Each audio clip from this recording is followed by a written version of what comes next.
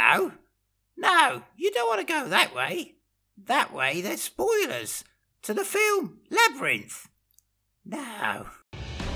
Welcome to Diabolical, the show where four long-suffering friends dissect film's most dastardly schemes, then try to improve them. I'm your host, Lord Manly Supreme, and this week's movie is Labyrinth. So, stuff your codpiece until it looks intimidating, and let's get diabolical.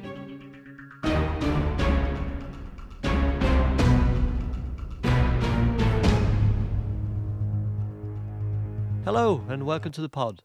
I'm here with the three lesser-spotted buffoons, otherwise known as the Panel of Peril. Rude. Please introduce yourselves and tell us your favourite Jim Henson or Creature Shop creation. Hello, I'm Gaz, and my favourite Creature Shop creation is Pilot from the television series Farscape. Oh, yeah. Ah. Yeah, he is quite good, actually. Yeah. I didn't know he was a Jim Henson one. I did dig into some characters, but the Farscape one escaped me. Nice. Very good. Hello, this is the one they call Adam, and my favourite Jim Henson creation is the Landstriders from Dark Crystal. Oh, yeah. Because I like the concept. It's the performer inside is on 4 stilts. Yeah.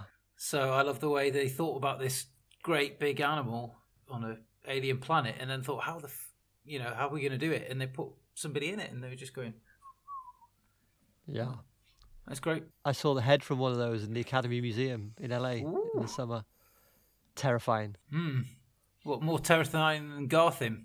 More terrifying than, your wife when she wakes up in the morning. Oh! I'm going to cut that because I'm going to die.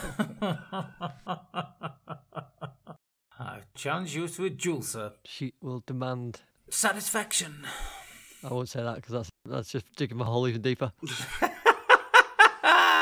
Or not, as the case may be. Wow. Craig here. My favourite Jim Henson Creature Shop creation is, do you know that big bird from No. the TV show? No. The kids. No, It's like yellow. no. No, really. It's Babe, the sheep pig from the Babe movie, Babe. Yeah, I didn't know that was a Creature Shop creation. I didn't even know that was a Jim Henson thingamy-bob. Was it like an animatronic? Yeah. I thought you would have gone for the Turtles from the 90s. Yeah. I was thinking Turtles, and I was also thinking about Rigel from Farscape. But Yeah, the he's end, quite good. Yeah. I just love Babe. I love the movie, and it's such a convincing creation. If they hadn't got that perfect, the heart of the movie would have been difficult to capture. I particularly like his little tuft of brown hair. Yeah, it's very cute, isn't it? That really sells it for me. And I thought, when I saw it, I thought, that pig will do. That pig will do. Just going back to Rigel for a second, it's just popped into my head. He looks a bit like Nigel Farage, doesn't he? Yeah, he does a bit, actually, yeah. Rigel Fanage. Yeah. Rigel Farage. Put him in a little red cape and it'd be the spitting image. Yeah, give him a bit of a long wispy moustache. Yeah.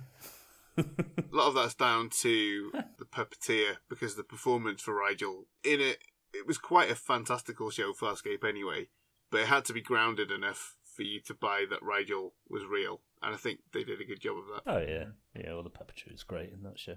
And for me, my favourite Jim Henson creation is the Skeksis from the Dark Crystal. I think they're freaky, they're terrifying, Yes. and the amazing thing is they needed 6 puppeteers to operate each one. They're bloody massive. Absolutely massive. They had 2 inside, and then Yeah. the other 4 working the outside. Incredible. They all look completely unique as well, don't they? Yeah. Very different looks per character. It's great. It's such a scary movie, that, anyway, really, especially when you're a kid. Yeah. I remember the first time seeing that. Yeah. Yeah. And if you were shocked to discover that I had never seen Labyrinth before, wait till you find out whether or not I've seen Dark Crystal before. Why don't you ask you me have? if I've seen Dark Crystal Yeah, before have or you seen not? Dark Crystal? Bet you have.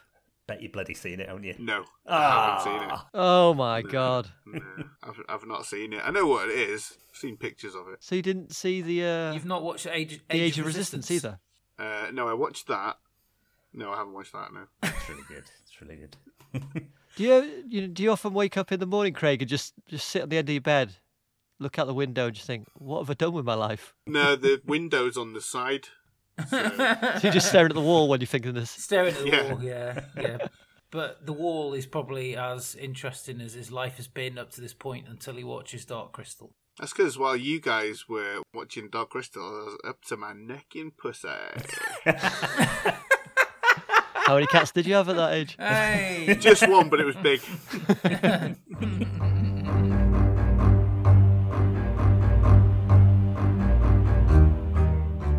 Later, we'll be competing to see who can come up with this week's most diabolical scheme and earn so scrumptious peril points for the diabolical leaderboard. But first, let's dive into the movie. Released in 1986, Labyrinth was the last feature film directed by legendary puppeteer and filmmaker Jim Henson. Upon its release, it received mixed reviews from critics and struggled at the box office, grossing less than $13 million, barely half of its budget in the US, where audiences expected The Muppets rather than a dark fairy tale in the tradition of Grimm and Hans Christian Andersen. It fared better outside the US, however, going on to gross over $34 million worldwide. By comparison, Top Gun, the highest-grossing film of 1986, took over $176 million at the box office. Crocodile Dundee and Karate Kid Part 2 round out the top three that year. The film stars Jennifer Connelly as 16-year-old Sarah Williams and David Bowie as the improbably haired Goblin King Jareth. Bowie also composed and performed 5 songs for the film, which include the memorable Magic Dance and the slightly creepy Within You. Henson co-wrote the story with Canadian writer Dennis Lee, while Monty Python star and fellow Colin Bayer, Terry Jones, received the sole screenplay credit despite the script going through several rewrites. In the film, we follow Sarah, who, after being forced to babysit her baby brother, angrily wishes for the goblins to take him away.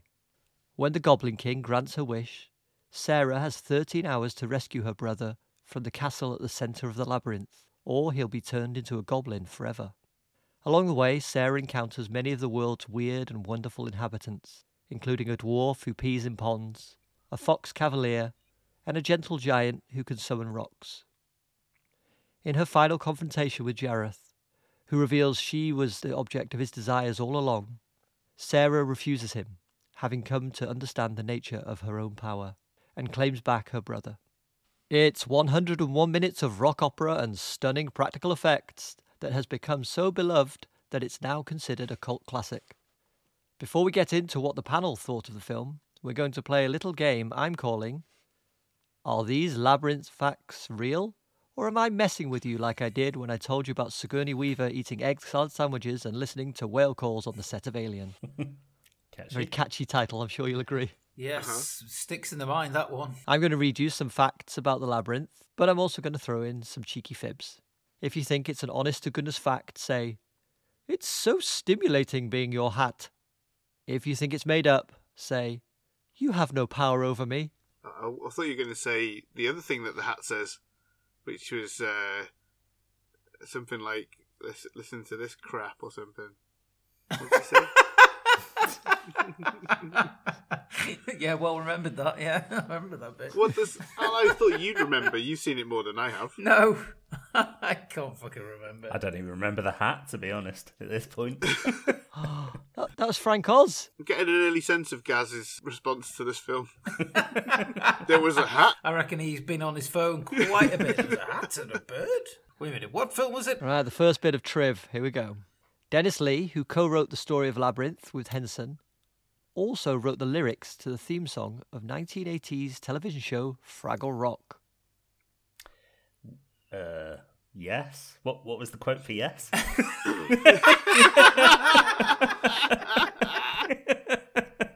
It's so stimulating being your hat. It's so stimulating being your hat. I think it's top of your head, isn't it, or something? A part of your head, or something, isn't it? I'm sure. No, it really is. It's so stimulating being your hat. Fucking hell. You are correct. Hooray. His songs for Fraggle Rock, he wrote a few, would eventually go on to win a Grammy Award. Fucking hell. Grammy Award for Fraggle Rock. I told you that I watched that the other day, didn't I? I just literally watched the opening of Fraggle Rock on YouTube, and it holds up so well. It looks and sounds really good. All right, the next bit of triv. Helena Bonham Carter auditioned for the role of Sarah, but was passed over in favour of an American actor. It's so stimulating. So being your stimulating hat. being your hat. The other one. You have no power over me. You have no power over me. It is, in fact, true. Oh. Yeah.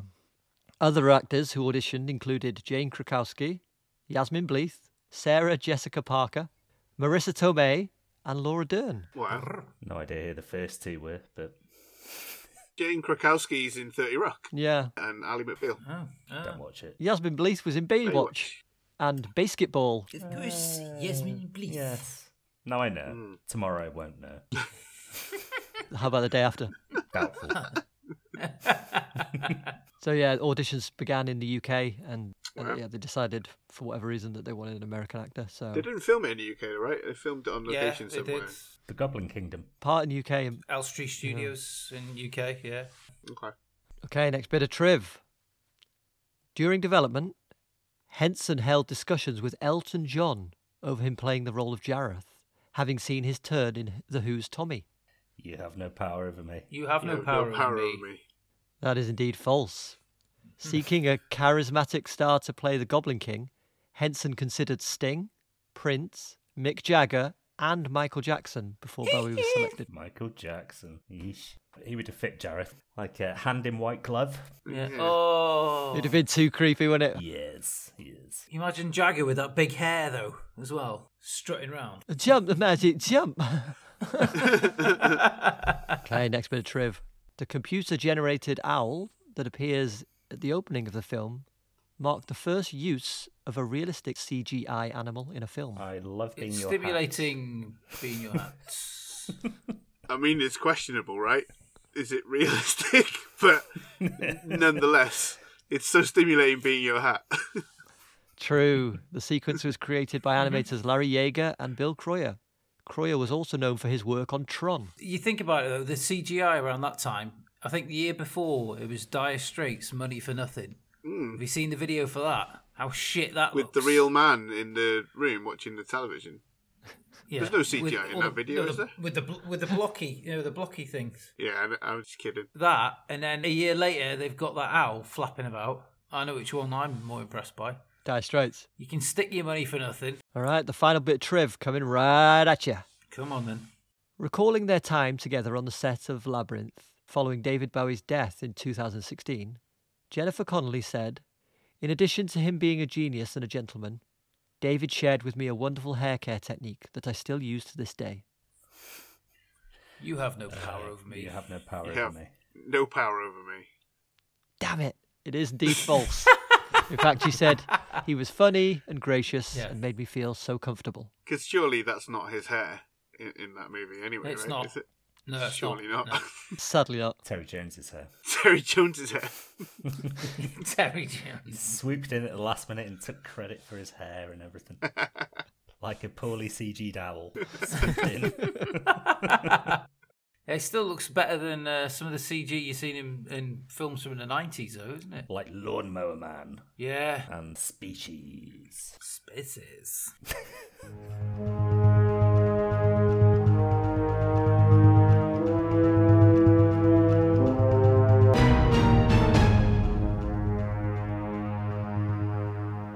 Right. Time to find out what the panel thought of this week's movie. Craig, if you were blessed with the ability to harness the power of green gaseous farts to skywrite, what word would you write to describe Labyrinth? Probably. Just one word. Wow. God. In gaseous skywriting. I'd probably thought the word muddled. I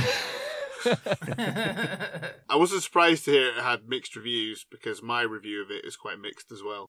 My first experience of it wasn't great, but I watched it twice so that I could pick up on stuff. And there's a lot of stuff in it that I like, but by and large, I think you have to have grown up with it and have a bit of nostalgia for it to see beyond the fact that it's quite convoluted. The plot is kind of meandering, but at the same time it feels too low stakes to be interesting, and overall, to me, looks quite cheap. Even the practical stuff. How dare you? Cost a shitload of money, actually. It costs fucking 25 million smackaroons, mate. That's how much it costs. Some of it looks great. I think they spent too much money on the CGI owl, if you ask me. Like, Hoggle, for example, looks great. Yeah. But then most of the other Muppets look shit. Like the goblins and the fucking piranhas. Well, Ludo. Ludo, nah. Do you know what? The big thing for me is that it doesn't compare favourably to a film that I love that came out the year before it, which is Return to Oz. Because I think the practical effects in Return to Oz, which were created not by the Henson Company, but by a splinter group from it. A sleeper cell within the Henson Company. I think they are a lot more charming than they are in this, and they just look slicker, and the whole aesthetic of that movie is just more vibrant. A lot of Labyrinth, the first part of it especially, it just looks quite flat to me. Doesn't feel very fantastical. Okay. Let's hope Turner gives us a bit more of a positive review. Yeah. I didn't enjoy watching it this time, and I've watched it recently as well, and I don't know, maybe it's because I've seen it. Fuck you, mister. I just... It's not going well, is it? I'm out. No, I didn't. Honestly, I enjoyed watching it still, but about halfway through, I was... You just contradict yourself there. I don't know what to believe anymore. I don't know why, because I like this film. I really do. And I remember it from when I watched it as a kid, but I just didn't enjoy it this time. And like halfway through, I was just thinking, oh, why didn't you choose the Dark Crystal instead? It's much better. But saying that, the effects and the scenes, and then when you dig into the production, I think it's brilliant. And the first thing I wrote is the CGI owl is pretty good, I think, for like 86. Ironic. I think so too. That's when I looked up. I thought, I wonder what other CGI was around at that time. I thought, well, I'm sure Money for Nothing was then, but I think the production values are, you've got to consider it's a film mostly, well, with two human characters essentially, isn't it? And the rest are all puppets. Yeah. I will say, I didn't know that, so now that you've said that, actually the baby puppet is really good, and the mum and dad, Jennifer Connelly's mum and dad, are really convincing. I said essentially. I said essentially. Oh, okay. It took 5 puppeteers to puppeteer the baby, crammed inside that little baby puppet. Yeah. That's why he's so oddly shaped. It was actually massive. It was like forced perspective. David Bowie's like 50 feet away from the baby. He's got some big Jareth legs on a chair. Interesting fact about the baby, he was in fact the son of the concept or kind of creative designer, Brian Froud. Mm-hmm. His real name's Toby. His real name is Toby. Mm-hmm. Brian Froud also worked on Dark Crystal, Labyrinth, of course, and then he also worked on the Disney remake of Pete Dragon fairly recently. Oh. So he's quite a well-known creative designer. Yeah. Anyway, Toby Froud still to this day works in film, but he is now a designer and sculptor also. And he recently worked on Guillermo del Toro's Pinocchio as a sculptor. Nice bit of triv. So Gaz, when you watch that film, just think the baby from Labyrinth made that and marvel. I did. Retroactively, I did think that when I watched it about a month ago. Whenever you recall that, just apply that little filter to it, please. I will. You have my word. So what did you think of the film, Gareth? I really enjoyed it. I was a fan as a nipper and hadn't seen it in probably about 30 years, I would imagine. And yeah, I loved it. It's very sketch showy, which is probably Terry Jones's influence. Like, you get introduced to a wacky new character, you get your punchline and you move on. Yeah. But I think the design of the world is brilliant. Craig's saying it looks sort of quite cheap and plain for me. I like the simplicity of the world as opposed to how complex and well designed the puppets are. So the puppets pop more for me.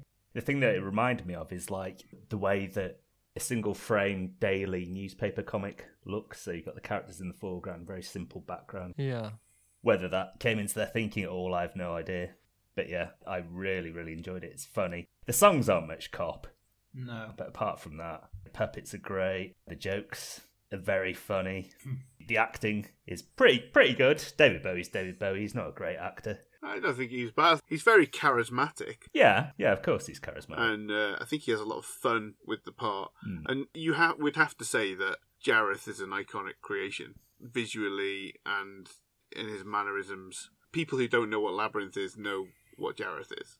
And led to the very fun fake meme from Adam Buxton's Bug, where if anybody says cunt, Jareth pops up grumbling, and he goes, "Oh no, you've upset Jareth."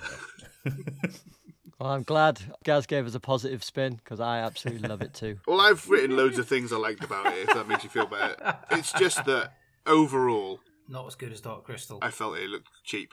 And not just the background either. Like, the puppets, there's like those little piranha things that are biting Ludo. They look terrible. The things that their heads come off, that's the worst blue screen sequence I've ever seen in anything.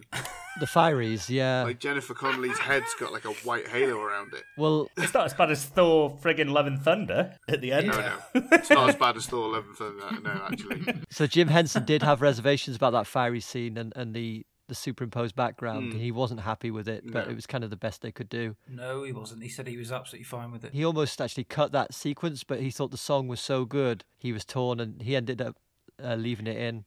Actually, one of the Fireys you may have noticed was Danny John Jules' cat from Red Dwarf. I didn't, but that's really coul. He's got some good film credits, Danny John Jules, doesn't he? Didn't recognise him. They all look like these furry, crazy monsters to me. The makeup's too good. Yeah. He doesn't look anything like him. You can hear his voice if you listen. Yeah, It's yeah. very Danny John Jules. I wouldn't hold that against the film if I'd enjoyed it more, but it's just another example of where it looked cheap to me. And in terms of like the backgrounds and stuff, the worst thing for me is the sky. It's just like an off-putting, sickly colour. I like this. Yeah. Yeah, it's supposed to be like a blood red, isn't it? Yeah. I just found it really distracting. It looked fake, I think that's the idea, isn't it? Yeah. maybe. There's an artificiality. It's supposed to look otherworldly, yeah. It looked a lot better when it got to nighttime for me. You know, when she comes back and she's in the dump or whatever it is with the crazy trolley lady. Agnes. Yeah. It's interesting that character, the junk lady, is one of the few female characters in the movie. Yeah, Have you noticed the Labyrinth is mainly a male world? because it's meant to be a coming-of-age thing as well, right? Exactly, yeah. Sarah discovering her brimming sexuality by seeing Jareth's codpiece at the dance. Exactly. Yeah. As we mentioned, the edit there, Henson received a lot of help editing the film from George Lucas, who was an executive producer. But he actually came in to the later edits of the film and did a lot of work in the edit studio. He helped out on Return to Oz as well, I noticed. Oh, okay. And I think Spielberg as well. Because the studio was trying to get rid of the director, and they both stepped in and they were like, nah. It's kind of cool to see the sway that those guys had then, and that they didn't sit on that. They went around helping people, and they probably had a hand in more movies than we realise. Yeah. The interesting thing here is Jim Henson talked about it, and he said that George Lucas likes everything kind of really tight, as you know, like short, snappy burst of dialogue, whereas Jim Henson prefers a much looser feel. And he said, so between the two of them, Henson loosened out Lucas's tightness and Lucas tightened up Henson's looseness, and so they found that they were able to work well together. I have it on good authority that when they choose their underpants, it's the opposite way around. The other thing that I find is, I think the plot's quite meandering and it's not very focused. The reveal of Jareth actually wanting Sarah and not Toby feels like a lie after everything you've seen before that. Like when he talks to the baby and says, "Oh, in 30 minutes you'll be mine." But then later on he's like, "I didn't say that. What are you talking about?" Or, you know, why did he say it in private? It's like, just a lot of it kind of doesn't add up. So you don't think that a Goblin King, the only human Goblin King, What? might have some mental health issues? Maybe. I don't remember that. Who are you? What are you doing here? What's my name? Particularly the first musical interlude, I found deeply odd. Yeah, Magic Dance. Yeah. I was like, what? What the fuck's going on? Chucking the baby up in the air. You remind me of the babe. Hoodoo. You do voodoo. Me do. We do hoodoo. Apparently that had a bit of a renaissance on TikTok. Yeah. Oh, yeah? So I was talking to this about this film with my niece, and she's never seen the film, but she knew the words to that song. And it's from TikTok. Wow. I love that song. I absolutely love it. It's just, like, what? I couldn't understand what it was about or why it happened. What's going on? Like, I thought, Who are you? is he talking about the baby or is he talking about the girl? What's he talking about? And what power of voodoo? What's he talking about? That's not happening. It's on artistic license. It feels kind of like they were like, oh, Mr. Bowie, could you write a song for this film? Yes, okay. Could it be about the film? No. Would you like to see the script, David? I don't need to see the script. It's interesting where he was in his career at that time. Not interested. Elstree. Yeah, I was going to say, as soon as you started with that's interesting, I knew it was going to be shit. Elstree, we've established that already. Well, before I was rudely interrupted, David Bowie was coming off the back of his... He's going to read the whole biography now, isn't he? I won't bother. Word for word. Yeah. Jim Henson was forced to admit that he kind of ripped off the story from the guy who wrote Where the Wild Things Are, Maurice Sendak. Yeah. He wrote a book called Outside Over There, where a girl has to rescue a baby sister who's been stolen by goblins. And the goblins replace her with a changeling made of ice, and when it melts, then she realises the goblins have got her. And yeah, at the end of the credits, it's actually got their... what's it say? It says something like, Mr. Henson recognises the influence of Mr. Sendak or something like that. That's not what happens in Labyrinth. I would have told him to shove it up his fucking asshole. Yeah. Well, you do see the camera pans across a copy of Where the Wild Things Are in the opening. Mm-hmm. And The Wizard of Oz. Yeah, and several others, yeah.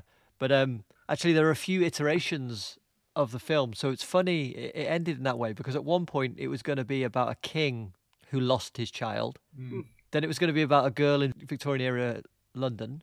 Jack the Ripper. But it ended up going through some rewrites, and they wanted to make it as relatable to kind of modern audiences as possible, so it ended up being the Sarah we got. But that's strange how he gave that credit to Maurice Sendak. I've never heard of that book, so I'd have to see how close it is. I don't think any money changed hands. It's very evidently also based on stuff like The Wizard of Oz, so, I mean, for him to kind of claim that was his original idea is a bit rich anyway, right?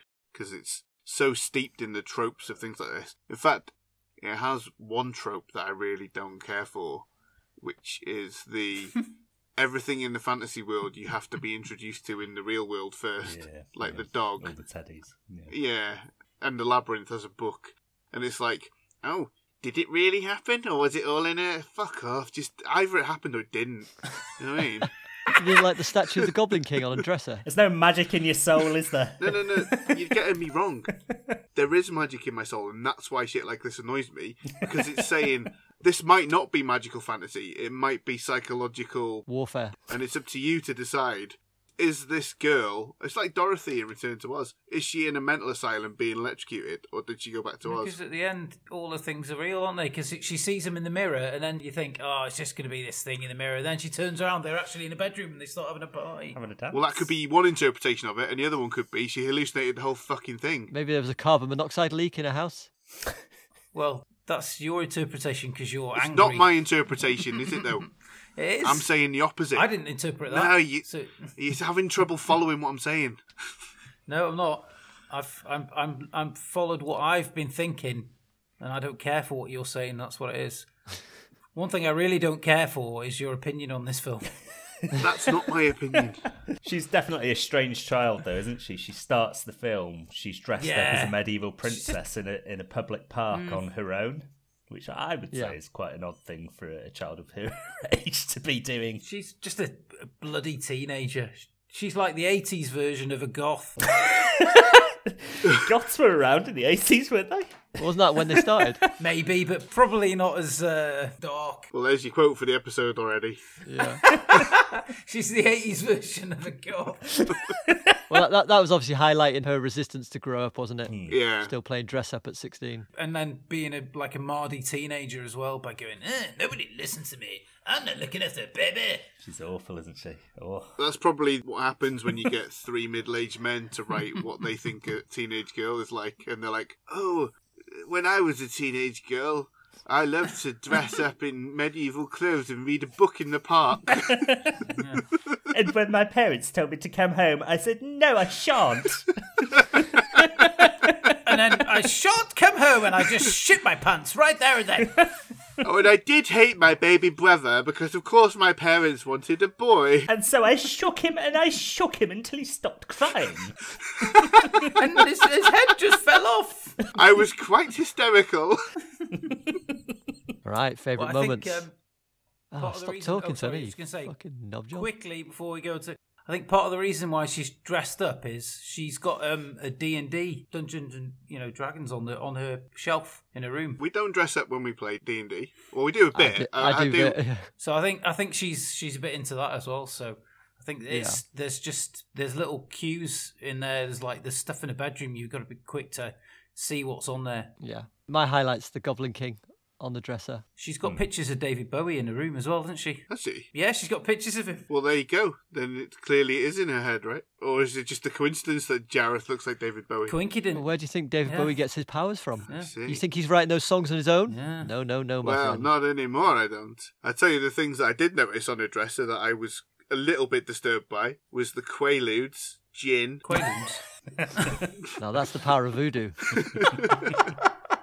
Who do? You do. Favourite moments, well, I'm going to try for the fifth time, yeah. Favourite moments, Craig. You start us off. I fucking love the door in the oubliette. So, when she's in the oubliette and Hoggle picks up the door, and he closes the door, and when he opens it from the left, it's got a cupboard in it. So he closes it again and opens it from the right. And it's fucking seamless, and then it goes out. I can't see any cuts in that. It's so well done. Yeah. And it's such a cool idea. Yeah, that's great. So that was one of my first favourite things. I'll let someone else do some so I don't step over all of them, because I got a few things. Oh. For how much I said that, like, my overall impression of this wasn't great, I did watch it again, and I've got a few. That goes back to it being quite sketchy, I think, doesn't it? Yes. There's Yeah. lots of great little moments. It doesn't necessarily form a cohesive whole. But my favourite sequence is when she's falling down into the pit after having to choose between the two doors. With the helping hands. Yeah, and the hands are forming different kinds Yeah. of faces. I think it's really, really clever. And I remember that sequence being quite disturbing to me when I was little, because the hands kind of are made up to be grey and cracked. Yeah. And the voices are distorted, and it just, I suppose, looking back, it made me think of old people and kind of death. It is creepy. And it's just all these kind of almost like zombified creatures taunting her. I think it's so inventive, so simple, but so brilliant. Just the amount of different combinations they get to make completely different faces just out of people's hands, I think is unreal. It's so clever. Yeah, that's the skill of the Muppeteer. But the other thing about that sequence is, and maybe this is why my overall impression of it wasn't so strong, is that sequence is so slick. Like, believably, she's falling there.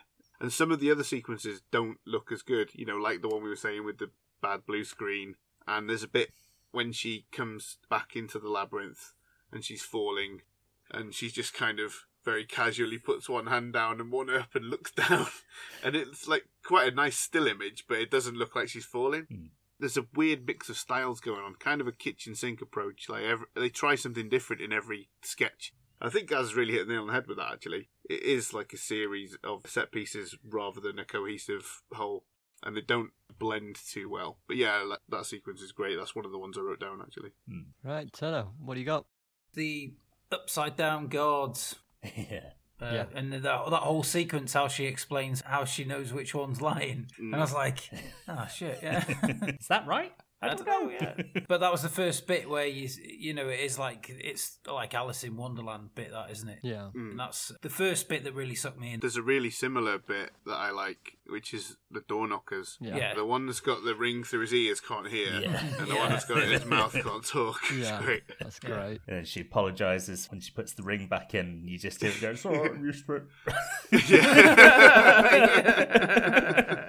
For me, there are a few little touches I just love all the way through, like the milk bottles outside the Goblin Castle waiting to be collected.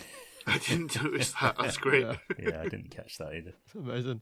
There's a few little bits like that all the way through. That feels like the touches of Terry Jones. Yeah. But then my highlight is where we meet Hoggle peeing into the pond. Because then you see him poisoning these fairies. Yeah. And you see Sarah with her typical kind of fairy tale image of fairies. And What then the fuck's he poisoning them for? Like pests, aren't they?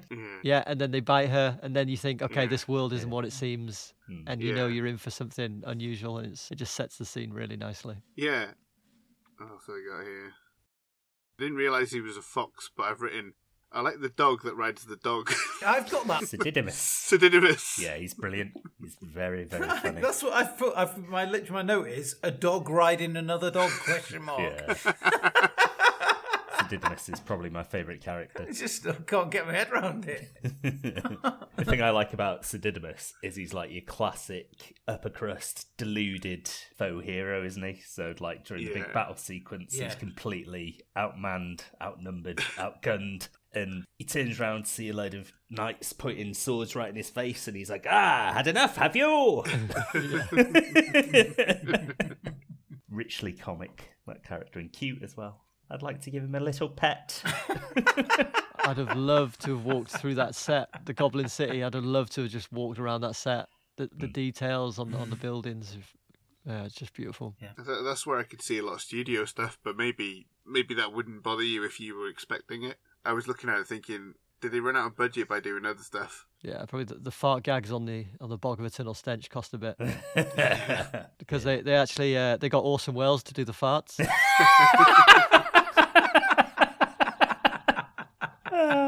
And he was saying, well, how would you like these farts? Would you like them rich and bubbling, or would you like them shallow, but with a hint of guilt? and a suggestion of moisture. Another sequence that I think looks jarringly slick and amazing is just the whole MC Escher staircase. Yeah, it's brilliant. Where Jareth's walking around the edges. Oh, yeah. I'm still not sure how they did that. Amazing. Like, I was looking at it again and thinking, is that a stuntman on wires? How did they do that? Pushed him. It's just a composite, isn't it? But you know when he comes from underneath and he goes over the top, like... It is seamless. Attached a fishing hook to the end of his cock and just pulled him up like that. Yeah, maybe. Yeah, it must be like split into 4 quarters and stitched together in various ways. Must be. Yeah. Good luck finding his cock among all that padding, Turner. Well, he's tried. He's tried. Oh, yeah. That's pure Bowie. I've got to make myself look big for the girls. You know, people don't know how to pronounce his surname. Is it Bowie or Bowie, right? I say Bowie. Bowie. It is Bowie because he was on John Peel when Duncan was born and he announced that his name was Zoe Bowie. And then people started calling him Zowie Bowie. Yeah. So it's like, I'm Duncan Jones, right? Yeah. And I made one good film and that's it. It was a good film as well. It was good. Oh, what a film though, yeah. Fair dues. Which one are we talking about? We all Moon. talking about Moon, Yeah, not yeah. Warcraft. I haven't seen World of Warcraft, to be honest, but Moon I love. Yeah, Moon's excellent. Any favourite lines, Gentle Moon? Yeah. Yes. The first one I've written is, you know very well where he is. Just mainly because of the delivery. Yeah. None more Bowie. Yeah. Yeah. Bowie on Bowie on Bowie, refracted forever, like all the mirrors. When he's telling Sarah about the crystal ball and it can show her her dreams, but she has to give up Toby, and she says to him, I appreciate what you're trying to do for me. So what the fuck, do you? Yeah. Just twizzle this ball around a bit, and there you go. Oh, thanks very much. How is he so good at that, by the way? Oh, no. That's someone else's It's- hands. It was a guy behind him. Yeah. That was somebody else working behind him doing this. Oh, wow. The old arms behind your back and poke them under. It looks good, though, doesn't it? Yeah. Yeah, I love yeah. that. It's so funny. I got one more favourite line, if you don't mind, which is after he's told a joke to the goblins and he goes, well, laugh. Yes, the Chris Evans method during his Radio 1 days. Turner, any favourite lines? Yes. You remind me of the Babe. What Babe? The Babe with the power. What the fuck is going on? And it just ends that crazy magic dance section. Just like, just the way it starts off, I was just killing myself. I was like, what the fuck? I forgot. It's just weird. Yeah. Just strange, but I loved it. I love that whole bit. The whole magic dance bit is just nuts. Yeah, I love it too. My note about the magic dance, this musical interlude is deeply odd, and I underlined the word deeply. Yeah. I know the whole film isn't a vehicle for Bowie. They just went, this is who we want, eventually. But nobody else could have made it as iconic, I don't think. I think if it was like I said, Mick Jagger or Sting or anything like that, it wouldn't be, but that bit, it just identifies why he was the best choice for the movie, even though he's no actor.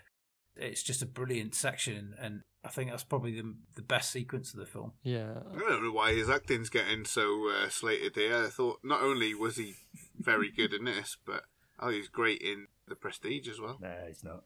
Liar. Liar. There's smoke coming up from under your desk because your pants are on fire.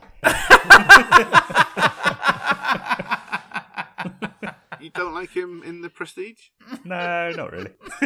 I don't rate his acting personally. He's not a very good actor. His acting in The Prestige is stare and speak like David Bowie with a very slight accent. I need to watch that again. Indeterminate European accent. My name is David Bowie. My name is David Tesla, and I have created electricity for you. I will make you the machine, but the machine is a very dangerous machine. Do you understand?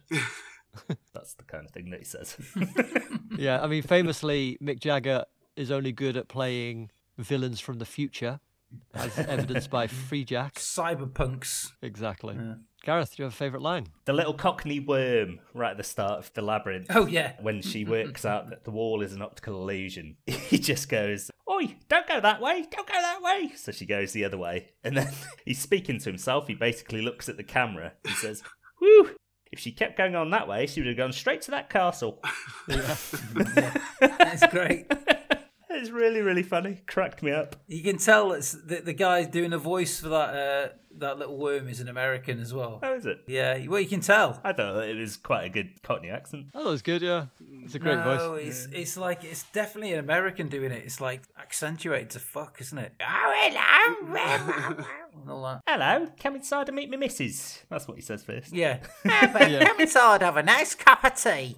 Like that, and I was like, fucking hell. Timothy Bateson, who was the caterpillar worm in Labyrinth, was an English actor. Yeah. There you go. Oh, was he? Oh, right, okay.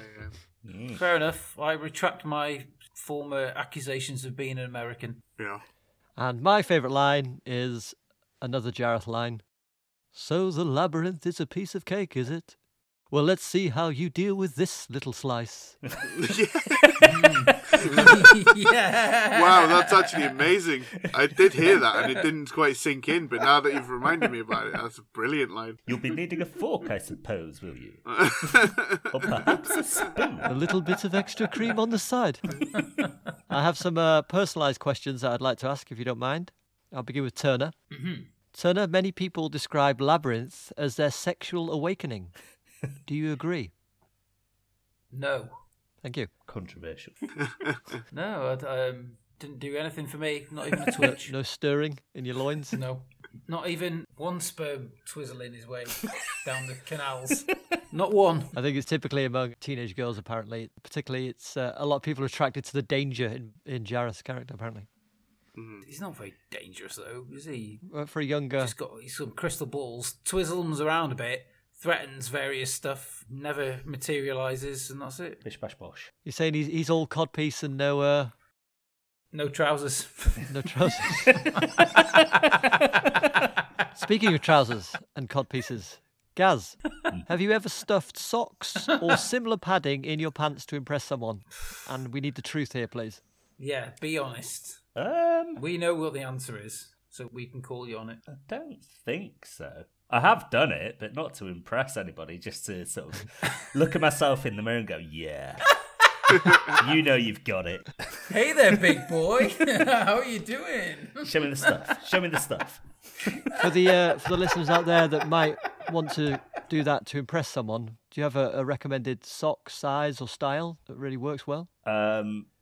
Like a new pair of socks that you get for Christmas where there's 5, like all with like a little bit of plastic all the way through. Oh. Shovel 5 down. It's a bit of a weird shape, but It's got the little hanger on the end. Make sure that's protruding slightly.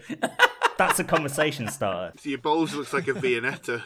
what's that hook coming out of your bloody trousers there? Oh, it's fishing accident. There you go. You got something to talk about straight away, haven't you? You got a rapport building. I thought you'd want to know all of our sexual awakening. No, I don't know yours. Yours must be really dark. Yeah. Gremlins 2. Which gremlin? Yeah. Spike. Phoebe Cates. Phoebe Cates. I didn't see Labyrinth as a teenager. Or maybe it would have been. But Phoebe Cates when I was a teenager. And I hadn't even seen Fast Times at Ridgemont High. Just Gremlins 2. That was enough for me. I'm not sure I want to share this, but here we go.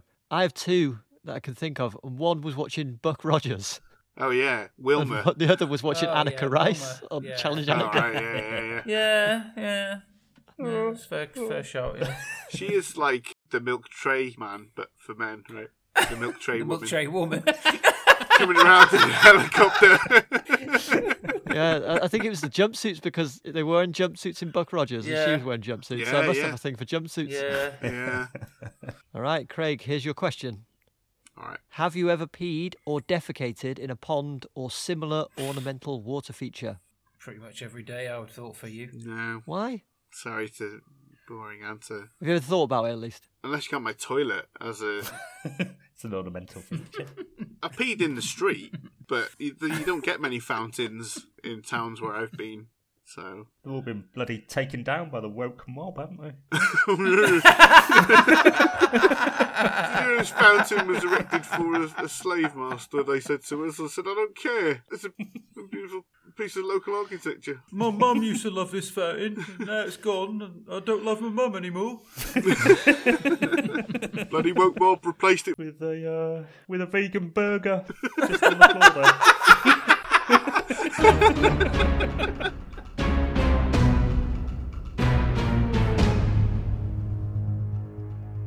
Are we ready for the villain's plot? Yes. If only so that I can hear what it is. Yeah. To prevent Sarah from reaching her brother at the centre of the labyrinth, Jareth sends her into a confounding maze filled with odd folk, many of whom hinder her in one way or another. He also forces Sarah's dwarf friend to poison her, and threatens them with a one-way trip to the bog of eternal stench, before finally offering Sarah everything she desires in return for her undying devotion. So, what did you think of Jareth's plot? Was it peachy? Or did it smell like the aforementioned bog? Gaz? It's not great, is it? If he wants her to marry him, why does he put her through the labyrinth? Why isn't he just there right at the start? Doesn't make a whole heap of sense to me. No. And the baby is kind of superfluous too. He's more like the babysitter to the baby, isn't he? He's having a song and a dance to entertain the baby. Bit of a pain in the arse. Just leave the baby at home in bed. It's fine. Yeah. Right, cry itself to sleep. It's like entering a raffle and then getting a prize you don't really want. Like shampoo.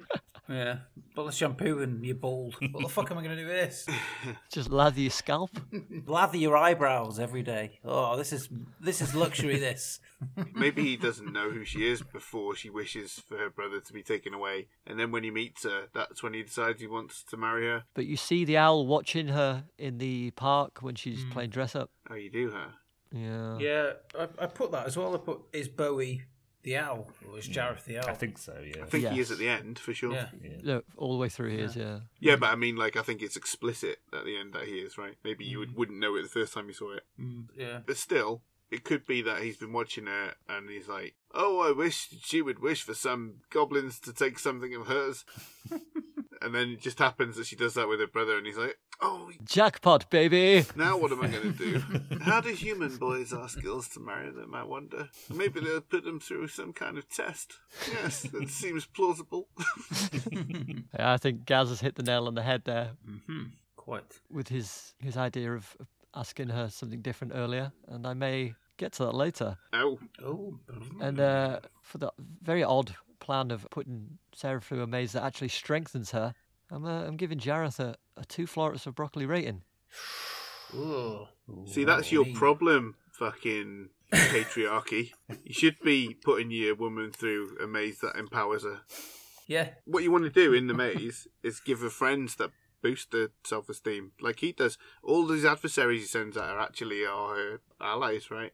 And I think what he should have done to woo her is he should have just given her more stuff that women like. And maybe we'll come to that later. Uh-oh. Maybe.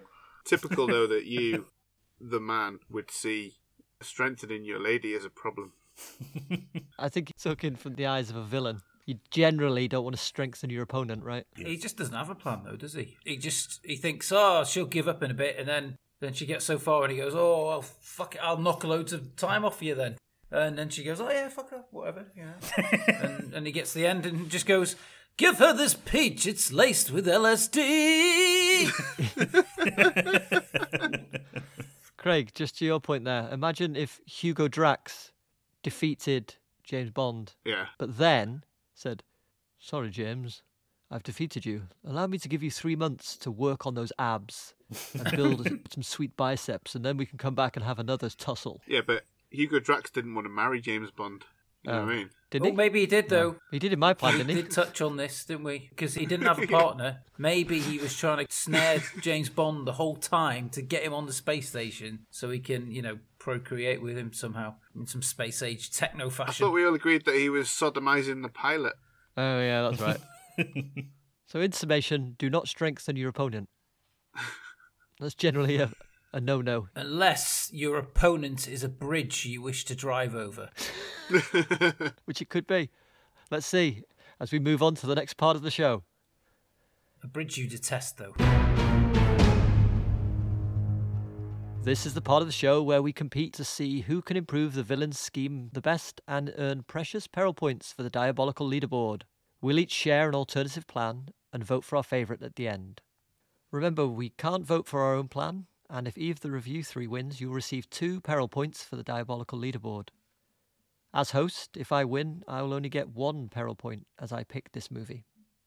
To persuade Sarah to fear him, love him, do as he says, and stay with him in the Goblin Kingdom rather than rescuing her brother, Jareth sends her into a dastardly maze. But her quest leads Sarah to understand the true nature of her power, which empowers her to ultimately refuse the Goblin King. Adam, what would you have done differently? Well, I've got 2 plans. You only allowed one? One is quite short, the Go other with is the a bit short longer. Alright. So, cast your vote for either plan 1 or plan 2. I won't tell you which one. Fuck no. Absolutely not. You can't have 2 plans. This is bullshit. Just vote now which one I'm going to do. Oh, I see. Okay. Plan 1. I'll go plan 1. I'm going to go with 2. Plan 1 it is. It's 2-1. Wait, so do you not get a that- vote? No, I don't get a vote. No, I just thought I'd throw it open to you. All right, I'm going to change my vote to plan 1. I want to change to plan 2. Gaz, are you going to keep your vote? I'm abstaining. Hey? Non-voting felon. I'm going to stick with plan 1, which is the shorter plan of the 2. Thank God for that. As we see at the start of the film, Sarah likes to act. She pretends she is like a princess or a lady. Perhaps she is acting out her fantasies of being a D&D character and why she gets through the labyrinth relatively unharmed. Sarah is tempted when Jareth shows her a vision of the future by dancing around at a masquerade ball. She even recognises Jareth's resemblance to one of her idols, David Bowie, but it isn't enough to seal the deal. So Jareth twizzles his crystal balls around a bit and says something cryptic. Nothing. Maybe if he stands with his hands on his hips, opens his shirt up a bit and partially steps onto something, thrusting his crotch forward. Nope, nothing. He's played his best cards to no avail. But what can he do to drag her attention from Toby? Sarah, do you like Nintendo? I have a brand new Nintendo Entertainment System here. It's got that game called Duck Hunt. I've even got the gun for it. Fancy a go? Sarah's eyes light up. Jareth gets the goblins to wheel out a new TV, and he and Sarah get cracking.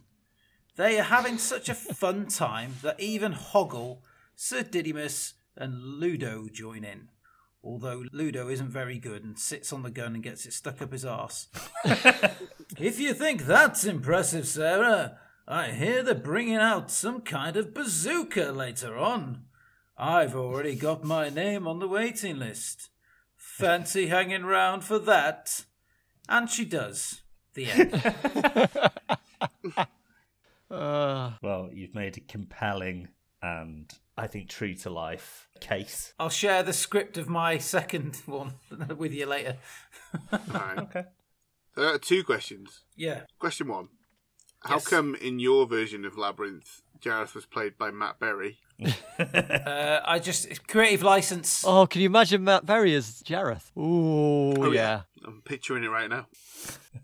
He'd be amazing. Oh, yeah. There has been talk of a sequel. Yeah. Scott Derrickson, he directed Doctor Strange. He's been attached to it since 2020. Wow. And in 2021, Jennifer Connelly said she's been contacted about a role, although she Jesus. didn't know what that would entail. She should be the Goblin Queen. That'd be amazing. That's what I was just going to say, yeah. It'd have to be something completely different, though, wouldn't it? I don't think they could have a music star in it. But it'd have to have a labyrinth in it, wouldn't it? Yeah. Kill two birds with one stone. Have the music star Labyrinth, who did pass out with Tiny Temper.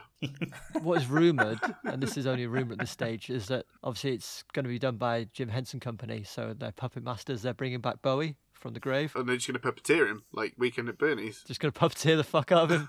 6 puppeteers, 2 inside. If we don't cut this and somehow Duncan Jones finds it on Twitter, I can only apologise. You have my sincerest apologies. So my other question was, you went Yes. to some lengths to explain to us that No, Sarah's into stuff like D&D. I barely went to any lengths. Sustained. Some lengths. Sustained. Overruled. You told us that Sarah likes D&D. Mm-hmm. Yeah. Why would that equate to her liking Duck Hunt on NES? I think Duck Hunt's fucking awful. She's not played it yet, and she likes it. It's state of the art at the time, though, isn't it? State of the art, yeah. You got a gun. Spared no You're expense. shooting ducks on the telly. If you'd said that she was playing The Legend of Zelda on an NES, I would have been like, yeah, that makes sense. Now you Or talk if you played the Labyrinth game on Nintendo. on NES. Yeah. Yeah. Yeah. Wow. Yeah. I think it was. Yeah. Was it like a dead basic maze? Yeah. Yeah. LucasArts. LucasArts. Oh, really? Yeah. Beautiful. Yeah. My issue is that the Yes. bazooka was for the Super Nintendo, which came out in like the early 90s. So Oh, yeah, you fucked it. You fucked the whole thing. Wait a minute. I'm pretty sure there was an NES bazooka as well. Nah, the gun for the NES was a pistol gun.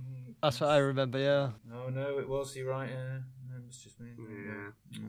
Well, I did say he had his name on the waiting list, so... In 1986. So I won't let that ruin it, but, you know, it did throw me out of the immersive tale you were telling. What a twat. There you go. Look at it. All right, any more questions? No. Let's go to Craigie then. Blessed disciples of Diablo, I'd like to begin by reading the following transcript. Jareth, you remind me of the babe. Goblins, what babe? Jareth, the babe with the power. Goblins, what power? Jareth, the power of voodoo. The power of voodoo. To think a simple, dull effigy of Sarah could turn her into my slave, simply by the insertion of pins, would be absurd. Despite the name, voodoo dolls are not prominent in Haitian voodoo, and not used in Louisiana voodoo. Why, she'd be no more a puppet than Ludo or Boggle or any of these other Muppets around here. But there is a more sinister side to voodoo. Cottage cheese! Knowing the power this fermented slop has over all women, I would simply place tubs of it all around the labyrinth. Sarah would be powerless to resist its charms. I've made the walls of my labyrinth from Rivita for you, Sarah. Wouldn't you prefer some nice ricotta, paneer, or mascarpone, Sarah? No? You say you're happy with your cottage cheese, Sarah? Okay. Slap that baby, Sarah. Slap him and set him free. Then you'll be free. Free to eat all the cottage cheese you want. And, of course, cottage cheese. The only cheese guaranteed to please. Yes, that's how I know that the power of voodoo is associated with cottage cheese. Are there any women out there, Craig, that might like a different variety of cheese? Don't think so. It feels to me like that's wrong, but I don't have the evidence to back it up, so I'll accept it. I think you should add a disclaimer at the end saying other snack biscuits are available, i.e. cracker bread. Are they? Not in the labyrinth. The labyrinth's made of Rivita. But does anyone actually like Rivita? Only women, and only with cottage cheese. And what the other thing that I found out in my research was, do women like other types of soft cheese? They don't. They don't like ricotta. They don't like paneer. They don't like mascarpone. They like cottage cheese. I just googled whether cottage cheese is popular in America, and it is, but it's got quite a funny line. It says, by the 1970s, its amicable presence in recipes and on diet plates had made it a star. Fame is fickle, and so are the nation's eaters. Fickle bastards. That's a cracking Google result. Other search engines are available. Thank you, Gus. But if you use them, you're a chump. I googled it on Bing, is what they say. Bing users. We're a DuckDuckGo house on the whole. All right. If there are no further questions for Craig, we'll move on to Gaz's plan, please. Okay. Jareth isn't shy of a bit of an old chinwag with Sarah, is he? He pled his case in the film, and it's a case I don't remember particularly well at this point, to be fair. He probably says something along the lines of, Zara, stay with me in the Goblin Kingdom forever, rather than choosing to rescue Toby, though. That's all well and good, but he doesn't give her much of an incentive to stay, does he? This was the go-go 80s, and ladies all round the world were bloody loving getting out into the world of work. I've no idea why. Work is an absolute mugs game. But who knows how their minds work, am I right? Therefore, the way to convince Sarah to stay in the Goblin Kingdom is to present her with a list of job roles that she would be able to fill. And I've got that list right here. Number 1, dredging the pit of eternal stench for biscuits or something, I don't know. 2, substitute door knocker for when those other lads need a break. 3, doctor. 4, apple picker for little cockney worms. They've got to eat, haven't they? 5, chief pamperer for dogs of the realm, your Sir Didymus and what have you. 6, hairdresser. And, actually, do you know what? Those last 2 jobs can, and already have been combined into one retail unit by Jareth. It does a decent trade in doggy haircuts and human ladies' perms, but Sarah is just the person to put the business over the top. Her name will be above the door, so to speak. There's a handsome 6-figure Goblin Bucks pay package, and the branding has already been taken care of. Sarah can just walk into the role and work her metaphorical magic inside the unit. Yep, Jareth is very proud of his business, which he has named Groomers. So, I've got a few problems with that. You'll be surprised to hear. Go for it. So the first one is, I'm not totally convinced that a woman would do a job at all, but the job list that you offered, so dredging a pit of stench, that's a man's job. It's the bog of eternal stench, thank you. Yeah. All right, Yes. he said pit. Sorry. All right. Doctor, you said. Did you mean nurse? Jesus Christ. We've got to cut all this, Craig. You goddamn misogynist. And you also said that he was offering her this list of jobs, but you assumed that she would go for the dog pamperer / hairdresser job. What if she wants to be a door knocker? She could be. She's got 2 knockers, hasn't she? She could be both.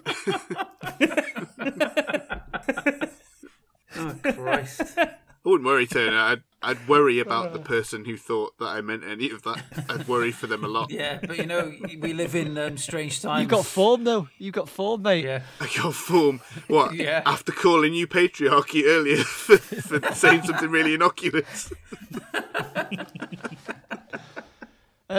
One thing I struggled with there, Gaz, was the leap from 16-year-old girl dressing up and playing in the park to hairdresser.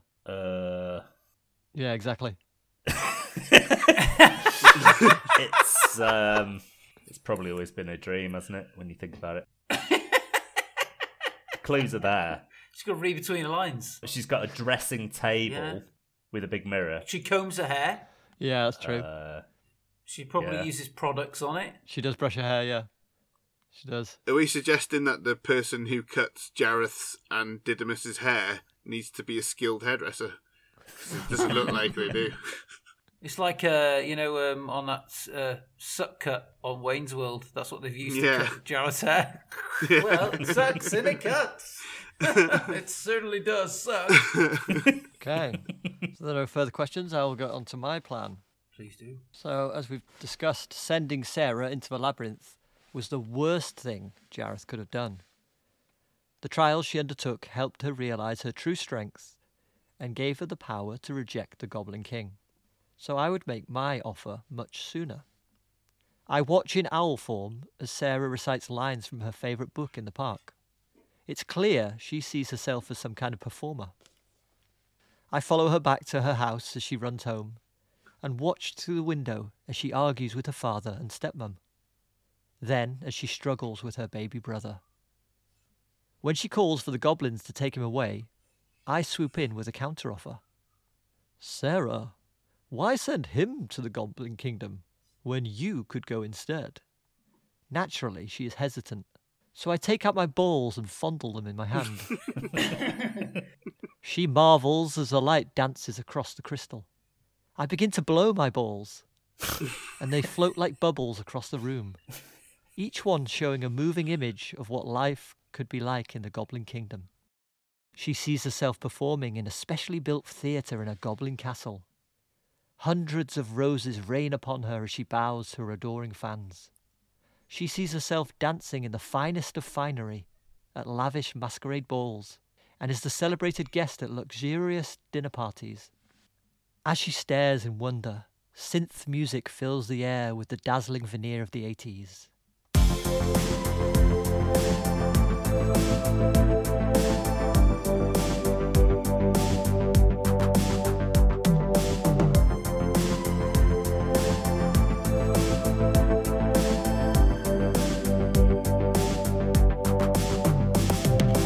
Come with me, give yourself, I'll make you a star.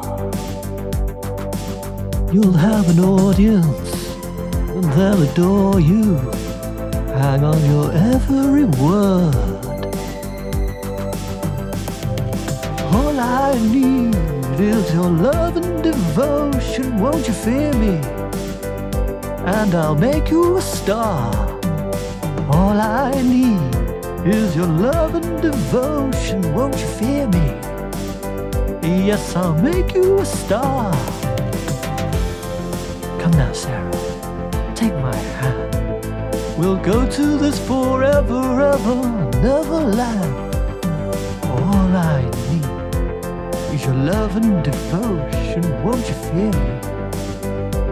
And I'll make you a star.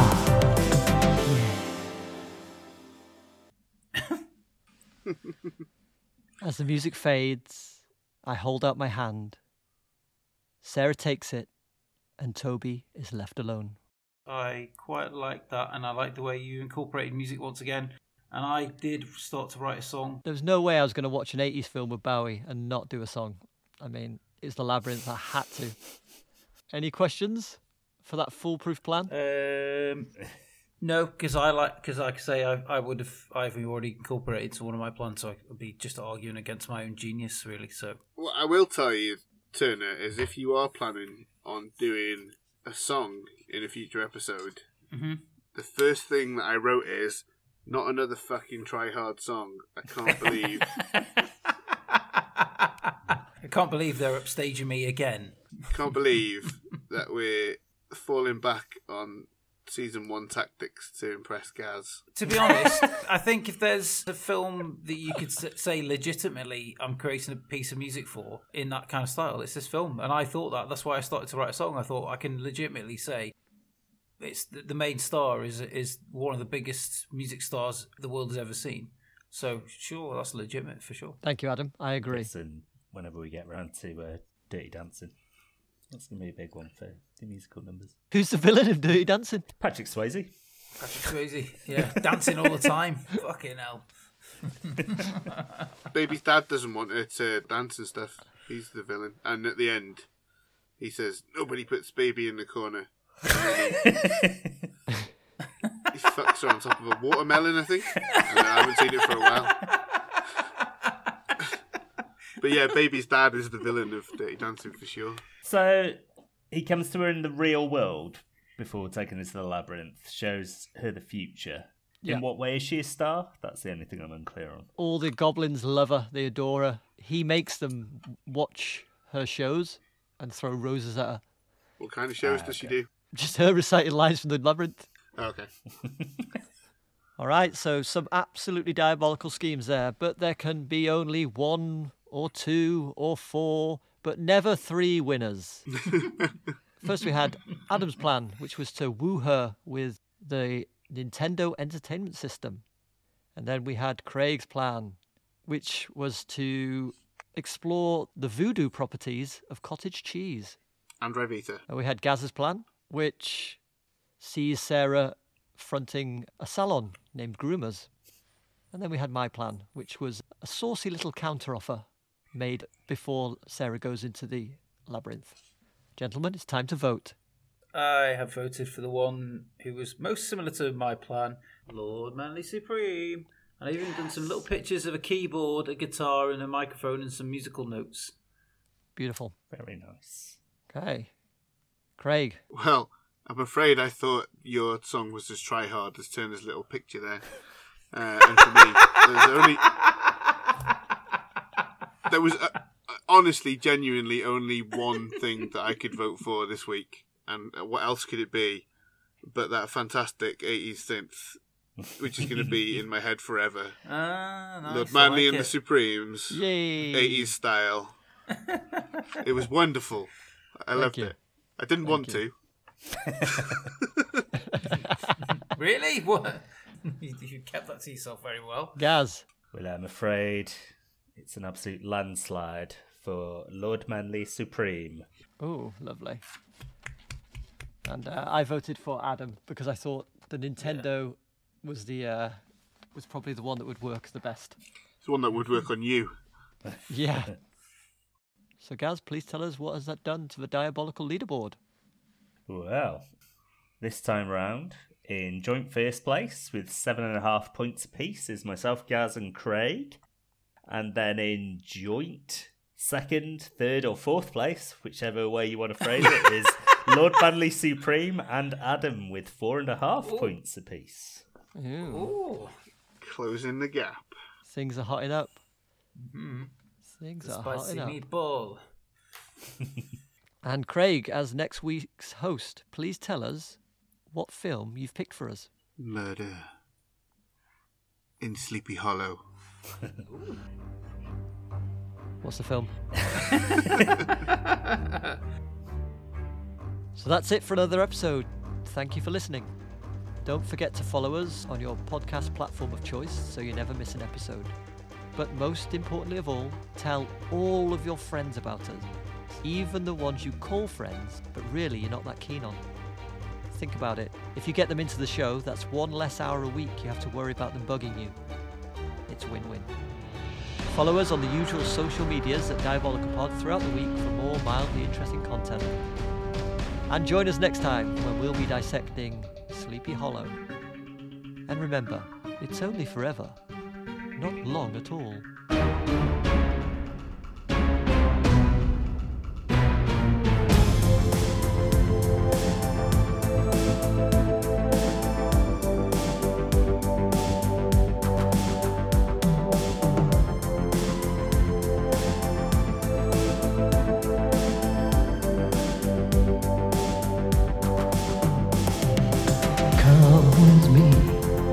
Give yourself, I'll make you a star.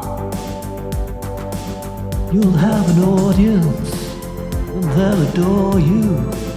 Hang on your every word.